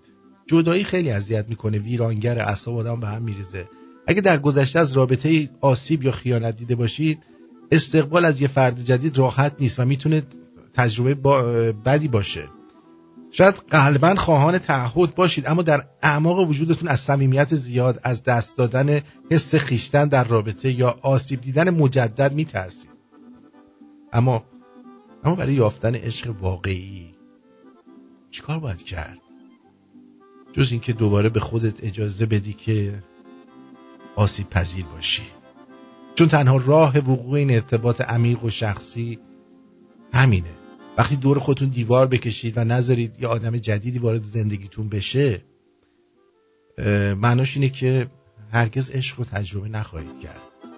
چون ارتباطاتی که شما برقرار میکنید کم عمق و سطحی میمونه. واقعیت اینه که شما برای یافتن عشق چاره‌ای ندارید جز این که ریسک آسیب دیدن رو بپذیرید. میدونید؟ یا اینکه شما اصلا خودتون رو لایق عشق نمیدونید. وقتی صحبت از عشق به میون میاد، اعتماد به نفس و عزت نفس نقش حیاتی داره. بسیاری از افراد قادر به یافتن عشق نیستن چون خودشون رو لایق اون نمیدونن. معمولا ریشه این گونه باورها از بچگیه. اگه با عزت نفس پایین و عدم اعتماد به نفس دست و پنجه نرم میکنید، باید بپذیرید که فقدان اعتماد به نفس و رفتارها و گفتارهای شما اثر میذاره و آدم‌ها رو ازتون دور میکنه. اگه بفهمید که از این باورها و احساسات ناشی از اونها و تمرین عبارات تأکیدی مثبت برای خنثی کردن این باورها چطور میشه استفاده کرد، گام بسیار مهم و موثری برداشتید. مدام با خودتون تکرار کنید من لایق عشقم. میتونید برای آگاهی از این احساسات سرکوب کننده و یادگیری تمرینات تأکیدی از مشاور یا یه درمانگر بگیرید و استفاده کنید. آسون نیست، اما سعی کنید دیدگاهتون رو عوض کنید و آگاهانه تمرکز روی نقاط مثبت زندگیتون رو انتخاب کنید تا بهتر بتونید این حقیقت رو بپذیرید که شما هم مثل همه آدم‌های دیگه لیاقت شادی و عشق واقعی رو دارید. قدر خودتو بدون. رسیدن به همین باور به آدمایی در یافتن شریک زندگیشون کمک کرده. چون با این باوره که شما فردی رو میتونید انتخاب کنید که خود واقعی شما رو از آن گونه که هست میپذیره و وقتی قادر به دیدن و باور ارزش خودتون باشید، آدما خود به خود جذب انرژی بالای شما میشن و احتمال اومدن عشق به زندگی شما بیشتر و بیشتر خواهد شد. یا اینکه شما با شرایط کنار اومدید، یعنی وقتی نوبت به عشق میرسه باید استانداردهای بالایی برای خودتون تعیین کنید. به جای بودن با کسی از ترس تنها موندن یا صرفاً به خاطر زمان زیادی که از رابطتون گذشته کسی رو انتخاب کنید که وجودش شادی بخش شماست، چون این تنها راه یافتن عشق واقعیه. ولی اگه بنا به دلایل اشتباهی مثل پول، رفاه یا نداشتن گزینه دیگه در یه رابطه موندید، انتظار نداشته باشید که در زندگی طعم واقعی عشق رو بچشید، چون رابطه الانی شما پایه و اساس معنادار و ارزشمندی نداره. برای یافتن یه عشق واقعی باید اولویت شما پیدا کردن آدمی باشه که ویژگی‌های ضروری برای رابطه رو داشته باشه، اخلاق داشته باشه، ارزش‌ها رو بهشون احترام بذاره، اهداف زندگیش با شما باید مشترک باشه. از یه طرف دیگه نباید انتظار داشته باشید فردی به خاطر شما تغییر کنه. بدترین چیزه. این انتظار بسیار ناعادلانه است که بخواید یه نفر رو به خاطر علاقه‌ای که بین شما شکل گرفته جوری تغییرش بدید که شما دوست دارید. اگه به امید تغییر کسی باش وارد رابطه میشین، به احتمال زیاد سرخورده و ناامید خواهید شد. این هشدارا به معنی تهیه کردن یه فهرست بلندی از بایدها و نبایدهای پیچیده نیست. همین که احساس کردین یه آدمی یه سری نقاط مشترک خاص حتی با شما نداره، صادقانه و بی‌پرده بهش بگیم. به ویژه اگه در گذشته افراد اشتباهی رو برای رابطه انتخاب کردید، این کارو بکنید. هشدار میدم اگه در همون ابتدای آشنایی جرقه آنی عشق رو احساس نکردید، اون فرد رو ردش کنید بره. به ویژه اگر این حس جرقه آنی در گذشته شما رو به اشتباه کشونده است.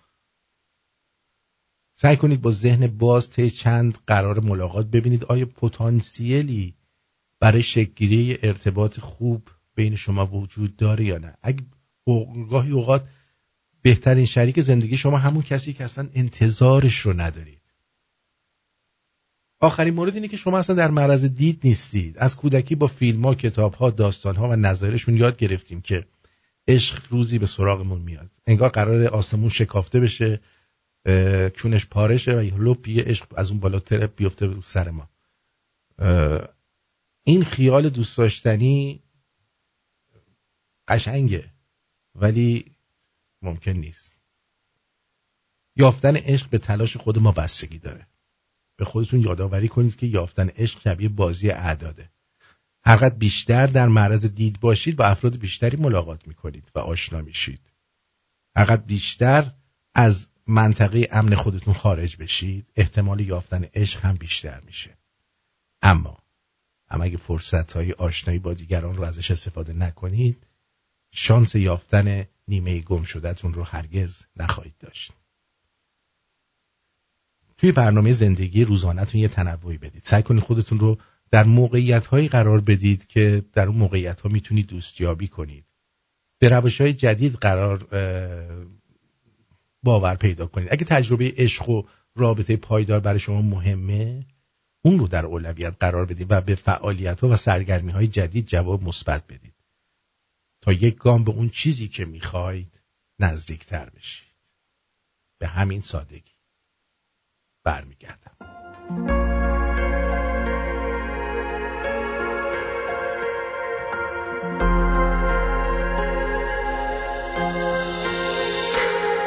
دیدم که میگم فرق داری با همه، ایرانو گشتم مثل تاخه کمه. دیدم که میگم اون چشمات آدم کشه، هر جا تو میری منو دنبالت میکشه.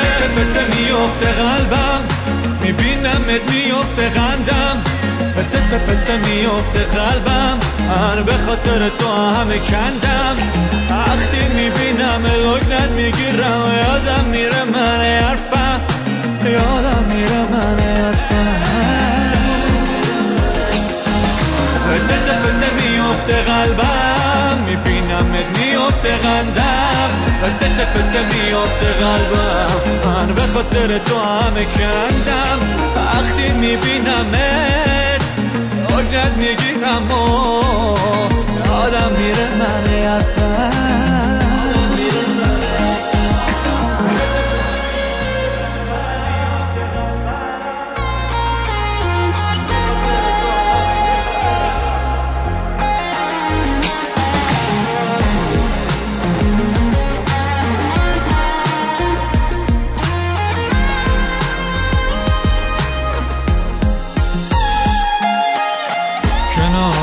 این شبا چقدر آرومه، همه چی رو برم، چقدر خوبه اومدی تو زندگیم، شدی پری قصه هم. بیا به هم دل ببند، کنار من بشین و بخند، خیال همه قصه ها تو بخند تا من برات جون بدم. به تته پته میفته قلبم، میبینمت میفته قندم، پته پته میفته قلبم، من به خاطر تو همه کندم. وقتی میبینم لگنت میگیرم، یادم میره من حرفم، یادم میره من حرفم. پته پته میفته قلبم، میبینمت میفته قندم،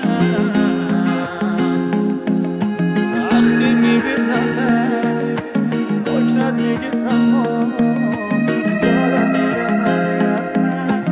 امین افزان عرفان کاره. آرتین پرتویان، بلدوزر ایرانی، طنز غیر رادیویی رادیو شمرون. با اعلام ساعت 7:26 به وقت تورنتو و فکر میکنم 4 دقیقه به 4 بامداد در ایران برنامه رو ادامه میدیم. هومن جون میگه درود آرتین، 21 ژانویه تولد همسرم نسرین زیربندیان بود. یه لحظه یادم رفت بهش تبریک نگفتم، سرویس شدم. همش میگه تولد منو یادت رفت و با هم قهر کرده. لطفاً از طرف من تولدش رو تبریک بگید. و در ضمن گفته تا $20 به رادیو شمرون ندی من باید آشتی نمی کنم. منم دادم، خواهش میکنم آشتی کنه. نسرین خانم اگه آشتی نکنی دیگه نه من نه شما ها. همین الان میری و به مناسبت شب جمعه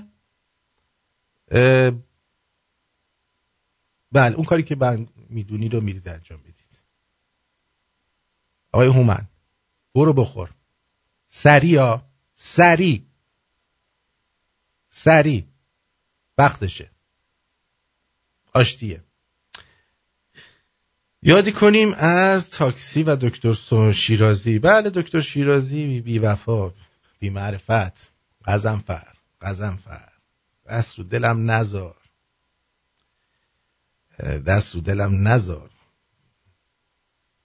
طرف اومده از وجود مدارس غیر انتفاعی انتقاد کنه، بعد ببینید چی میشه. اول اینکه شما فرزند دارین یه دونه، درسته؟ 8 سالشون. مدرسه غیر انتفاعی میره یا دولتی؟ غیر انتفاعی. آها، پس این همه غیر انتفاعی ها رو یه وقتایی شما مورد عنایت قرار میدین، بچه خودتون داره میره غیر انتفاعی. آره. خب بعد چرا؟ چون من عضو هیئت علمی هستم و پولشو دارم، ولی یک عده از مردم پولشو واقعا ندارن. چه دلیل منطقی. واقعا خوشحال شدیم. میدونی؟ اما ببینید خود آخوندا درباره دوران پیامبر چی میگن. این آخوند مرتضی جزایری شاگرد علامه طباطباییه. از اینا واقعی تر هیچ کس نمیتونه درباره اسلام صحبت بکنه. ببینید اگر کسی تاریخ بعد از رسول الله رو با دقت مراجعه بکنه، هیچ جز دزدی، بیشرفی، بیناموسی، آتش زدن، سوزندن، هیچی تو این مجموعه نمیبینی.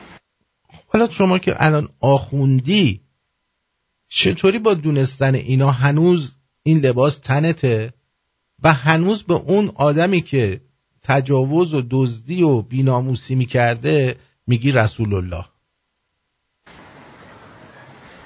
یعنی جنایاتی رو خواهد دید که این جنایات بدون تردید چنگیز این کارا رو نکرده،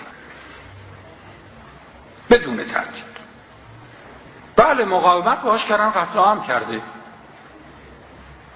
اگر شهری مقاومت نکرده کاری به اون شهر نداشته.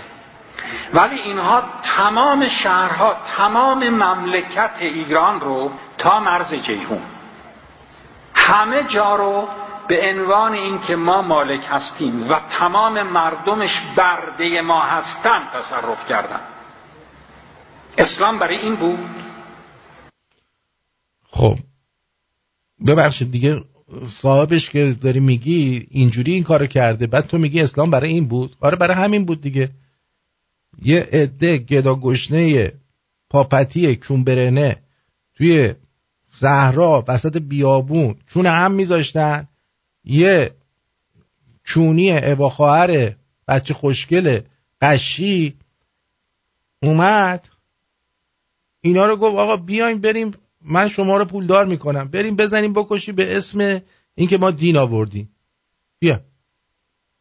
به همین سادگی. اصطلاح موالی یعنی چی؟ وقتی میگن مولا فلان یعنی غلام فلان کس. تمام این جامعه رو، مرد و زنشون رو غلام خودشون کردن. یعنی اسلام برای این اومده بود؟ بله. یعنی بازم داره این سوالو میکنه. ببینید آخوند هر کاریش میکنی لاشیه. بله اسلام برای این اومده بود. داریم میگه خود رسول الله این کارا رو کرده دیگه. بعد از ایشون دیگه چی بوده مگه؟ همین اماما بودن دیگه. خود حسین اومد چقدر ایرانی کش، چقدر تو برده کرد، به چقدر تجربه، علی چقدر. بعد میگه اسلام برای این اومده بود.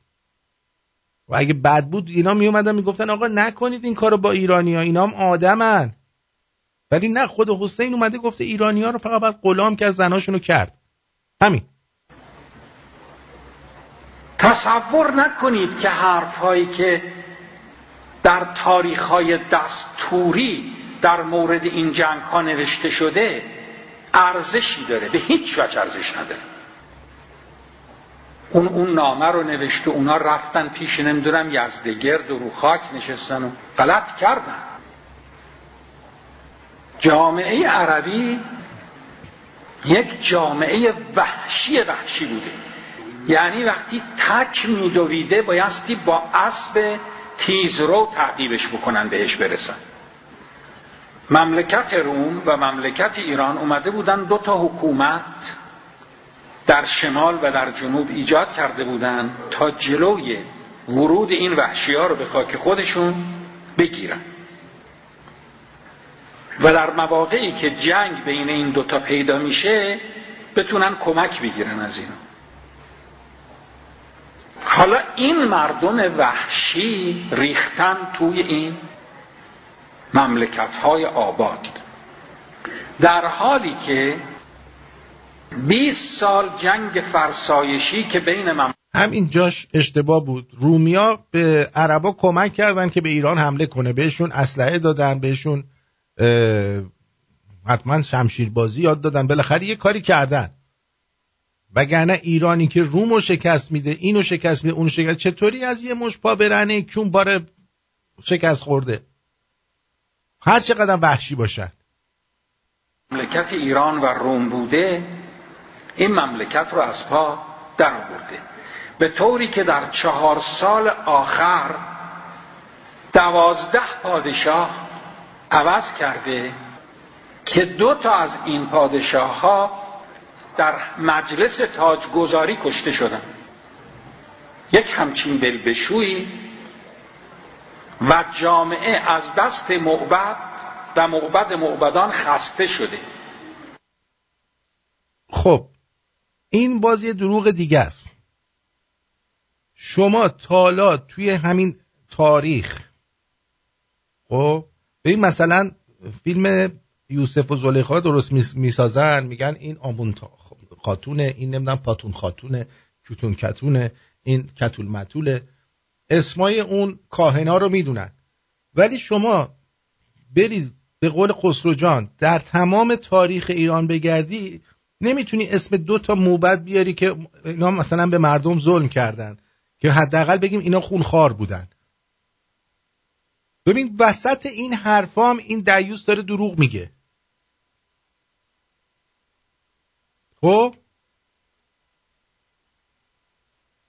یعنی وسط این حرفام باز داره دروغ میگه و باز داره اسلامو تبلیغ میکنه.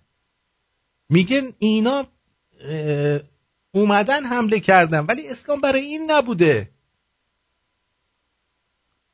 بوده عزیزم، بوده. من دیگه بیشتر از این رو نمیذارم. خب بعد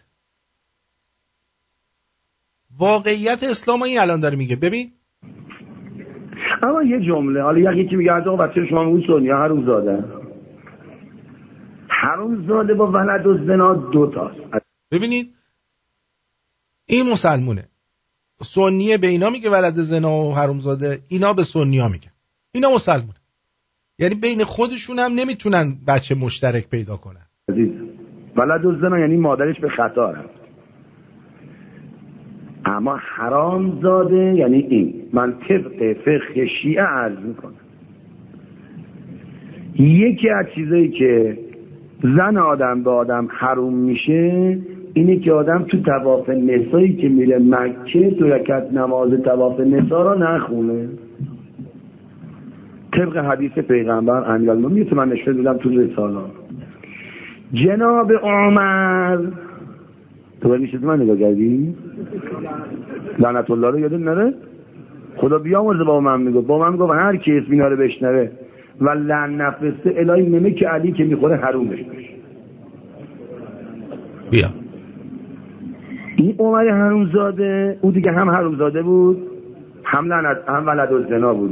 میدونید که من سندش هم دارم، چون باباش خطاب اومد با یکی از کنیزا زنا کرد. حالا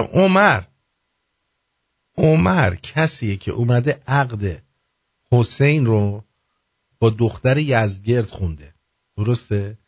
اگه این یارو ولد زناست دیوس بدر، اون عقدی هم که اون خونده باطله، پس تمام امامای شیعتون هم میشن ولد زنا. ها؟ غیر از اینه؟ خب اینا انقدر بیشعورن. حالا این یکیو ببین. 15 سال قبل محضر مقدس امام زمان مشرف شدم. کسی بود که دلداده امام زمان در طلب حضرت، در حالتی که داشتن غذا می‌خوردن آبگوشت اینا تلیت کرده بودن داشت می‌خورد، حضرتش می‌خورد. بله آخونده نشسته بوده آبگوشت تلیت کرده بوده. چه زندگی ساده‌ای داشتن، آبگوشت تلیت می‌کردن می‌خوردن و از کاسه او خوردند. بعد فرمودن که میدونی چرا هم کاسه شما شدیم؟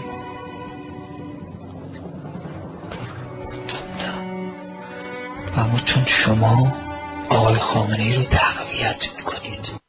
خودش دیده امام زمان اومده نشسته باش آبگوش خورده، بعد میگه چون تو خامنه‌ای رو تقویت کردی من با تو آبگوش خوردم. بلد زنا. یک عمل. حالا جالب اینه که خود همین عمر بوده که اصلا این اسلام لاشی رو آورده ایران.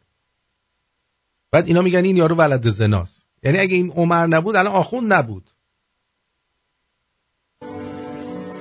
تقویت آقا به هر نوعی سبب جلب محبت امام زمان میشه. اینا تکلیفشون واقعا روشن نیست. من نگفتم عین اونی که آقای مدیر گفت بنویس؟ کی بهت گفت اینجا بنویس مرگ بر شوروی ها؟ بله آقا گفتیم، ولی ما فکر کردیم نه شرقی نه غربی. خب اب نداره اون مرگ بر شوروی رو پاک کنیم بنویس مرگ بر صدام جاش. نه آقا نمیشه که مرگ بر صدام یزید کافر جای شوروی جا نمیشه. خب لازم نیست بنویسیم مرگ بر صدام یزید کافر، بنویس مرگ بر صدام خالی. نه خب نمیشه خالی که. خب مثلا صدام کافر. نه کافر یزید نداره توش، ولی اگه یزید تنها بنویسه به نظرم کافر رو میرسونه دیگه. نه بنویس مرگ بر صدام کافر، یزید، ملعون، پافیوز، فقط بنویس. بله اجازه بدین شما. همه جا رو سفید میکنه، از اول مینویسه عین اونی که آقای مدیر گفت. ها چته تو دستشویی داری؟ بله آقا. خب دستشویی. نه خوبه. آقا این صدامو تو نمیتونه بنویسه تو حیات؟ آقا من میخوام این مرگ بر آمریکا و مرگ بر صدام یه جایی باشه هر کی پاشو میذاره تو این مدرسه این بخوره تو چشش. خیلی خب شوروی کجا بنویسه؟ دیوار کنار دستشویی نمیشه نوشت؟ آقا اونجا انگلیسه. اینجا بنویس شوروی، این بغل بنویس. آقا بغلیش هم اسرائیله. آقا بعدیش هم فرانسه است، بعدیش هم مرافقه، بعدیش هم انگلیسه. آقا ما به غیر از این گوساله دانش آموز خوشخط توی مدرسه نداریم. این کار درست انجام نشه فردا این دوتا امتحان ریاضی نمیشه.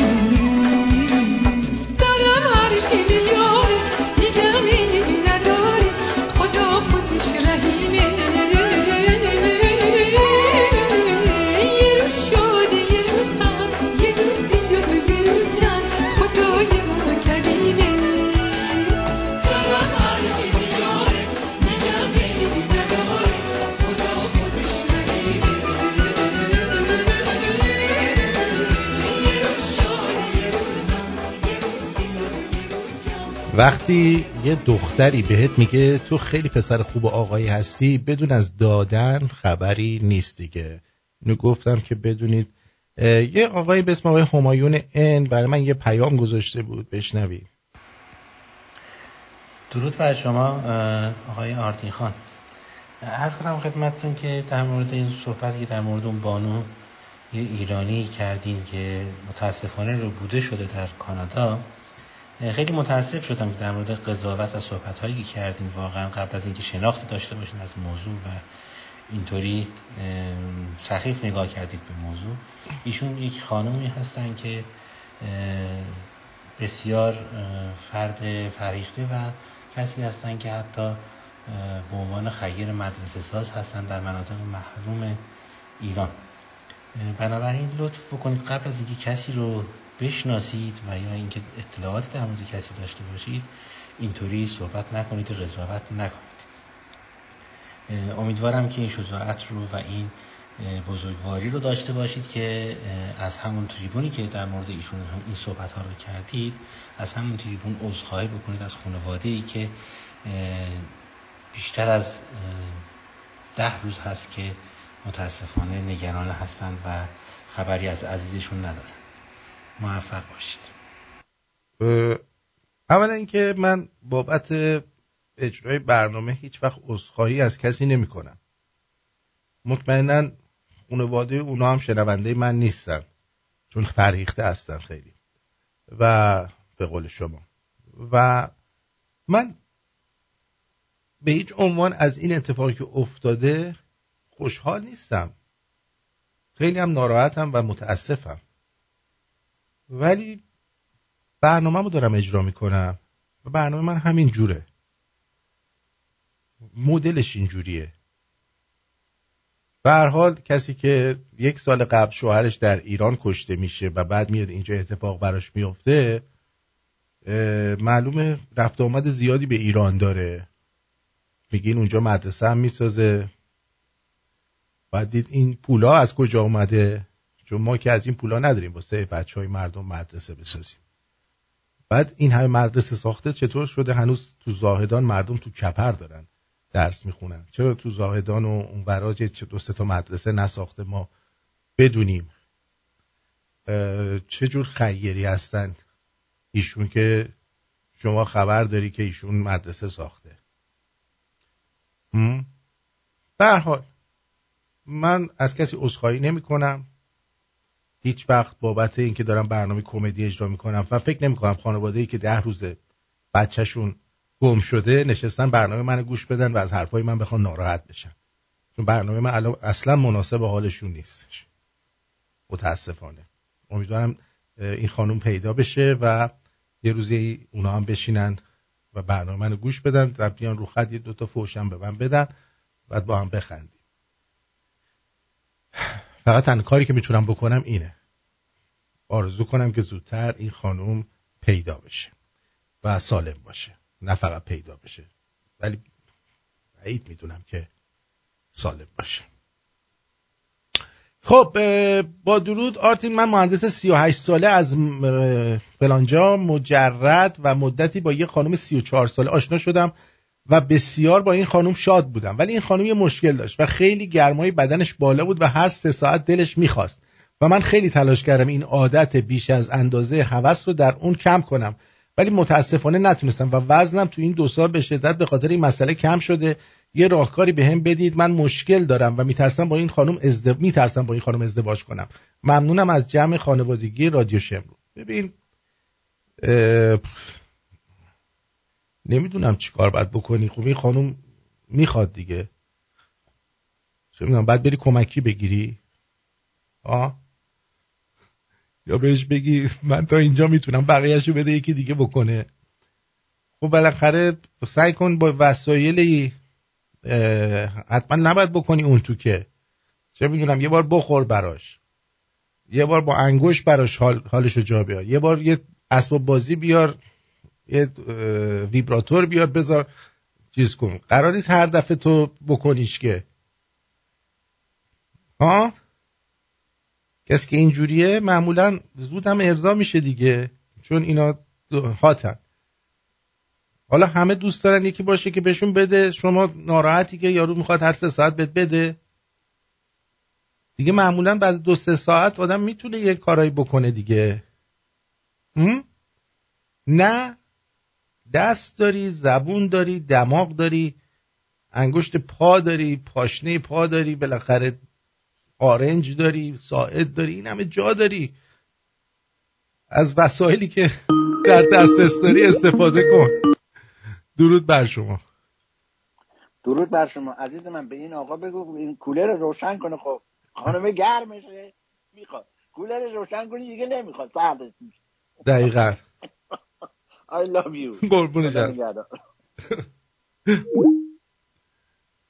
به هر حال به قول آقای معین ما 2 دسته ایرانی داریم، یا برانداز جمهوری اسلامی هستن یا نیستن. این خانم که تو کانادا کشته شده یا گم شده طرفدار جمهوری اسلامی بوده یا برانداز بوده، اینو مشخص کنیم. آره یه دیلدو بخر براش، الان داروخانه‌های ایران هم دارن.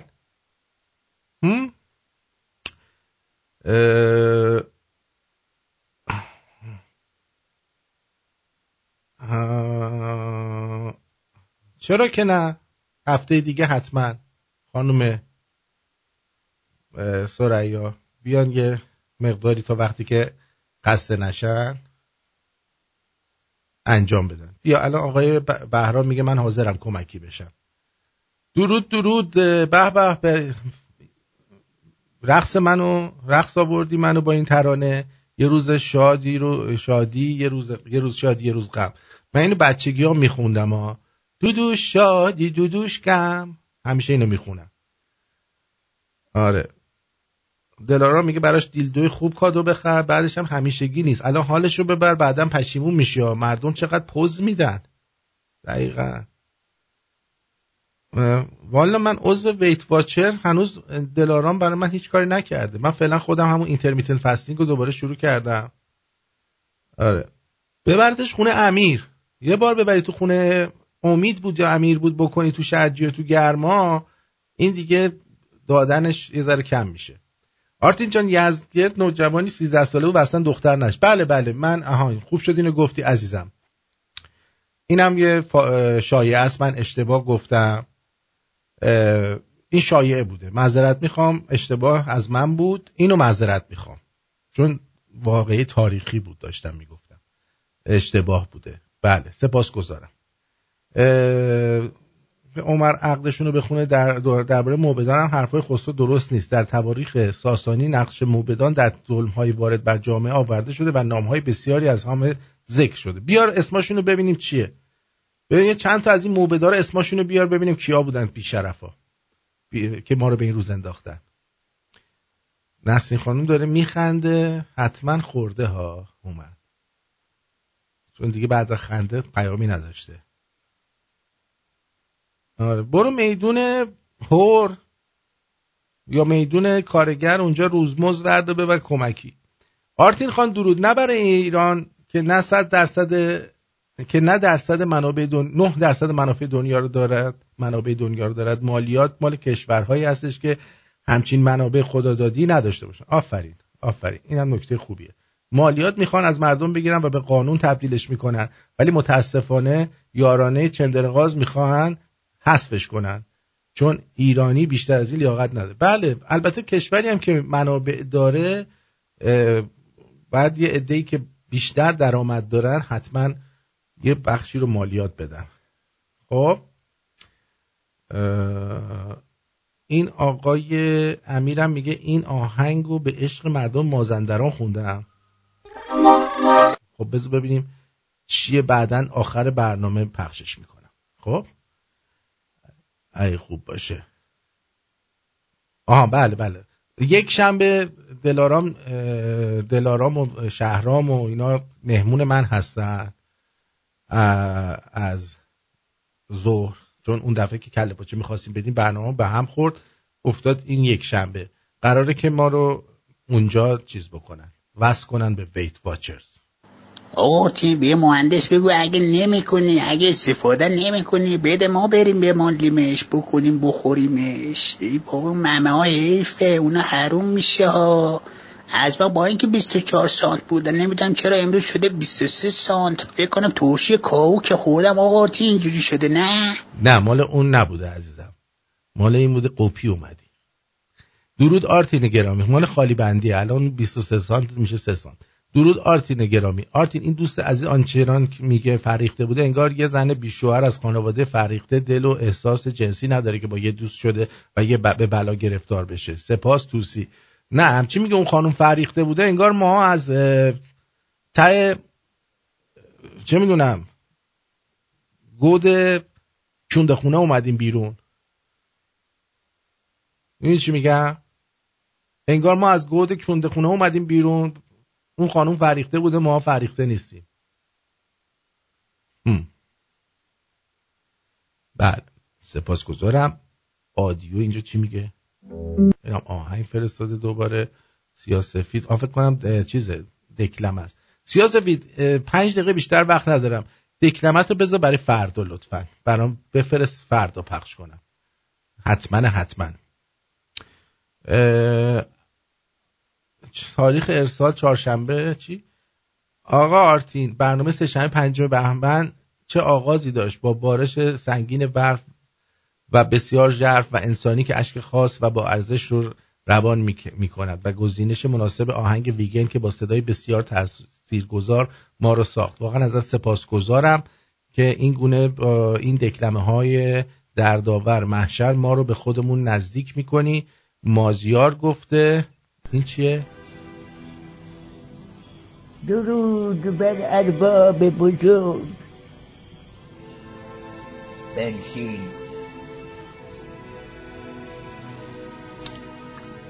دقت کرده ای ارباب، هر چیز خوبی که در این دنیا هست اختراع شیطان است. زنان زیبا خوک شیری کباب کرده، شراب و همه این چیزها را شیطان درست کرده است و اما خدا کشیش و نماز و روزه و جوشانده بامونه و زنهای سیبیلو را آفریده است. چگونه است که این گونه است ارباب؟ مرسی مازیار جان، ولی صدای موزیکت خیلی بالا بود. این آخرین صدا رو هم پخش کنید. درود آرتین گل گلاب، مرسی از این برنامه خوبتون. زنگ زدم من دیروز سلام کرده بودم نمیدونستم باید درود بفرستم، به خاطر همین گفتم یه درود شما بفرستم. بازم یه تشکر دیگه از این برنامه خوبتون. خلاصه ما رو که حسابی تا صبح سرگرم میکنه. باشه ولی دیگه گوشی رو نکن ته حلقه. درود آرتین. وای بابا گوشی رو نکن ته حلقه. دیدی چه صدایی ازت اومد؟ یه کمی فاصله بده گوشی و جیگر طلا، ما در خدمت هستیم. خب نازنینم، دوست خوبم، شنونده نازنین، ازتون سپاسگزارم که این برنامه رو با من همراهی کردید. ببخشید اگر من خیلی خیلی خیلی روپا نبودم، از ظهر یه مقداری حالم بد بود، ولی سعی کردم که خودم جمع جور کنم و بتونم 2 ساعت برای شما برنامه اجرا کنم. I love you. بدرود. این آهنگ دوستمون که میگه برای مازندرانیاس رو پخش می‌کنیم.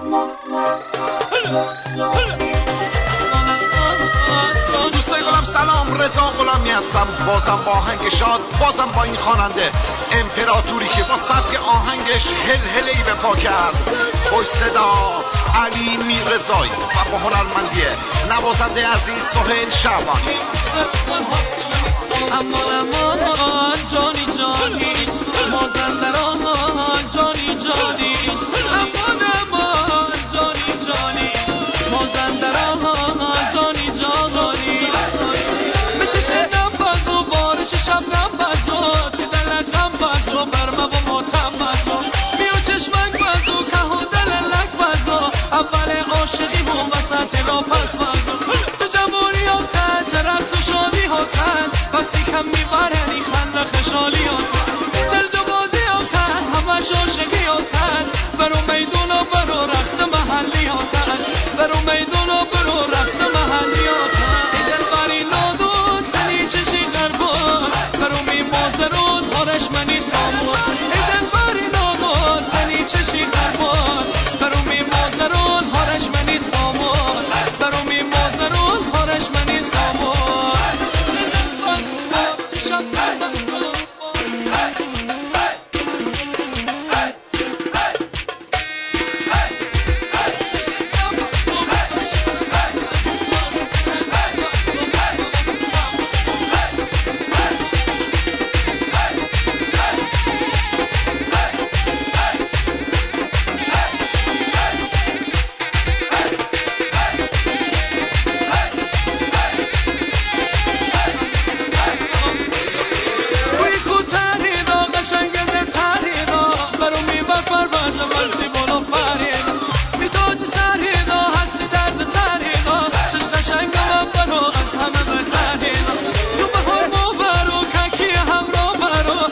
شاهی بچه سرمنی پادشاه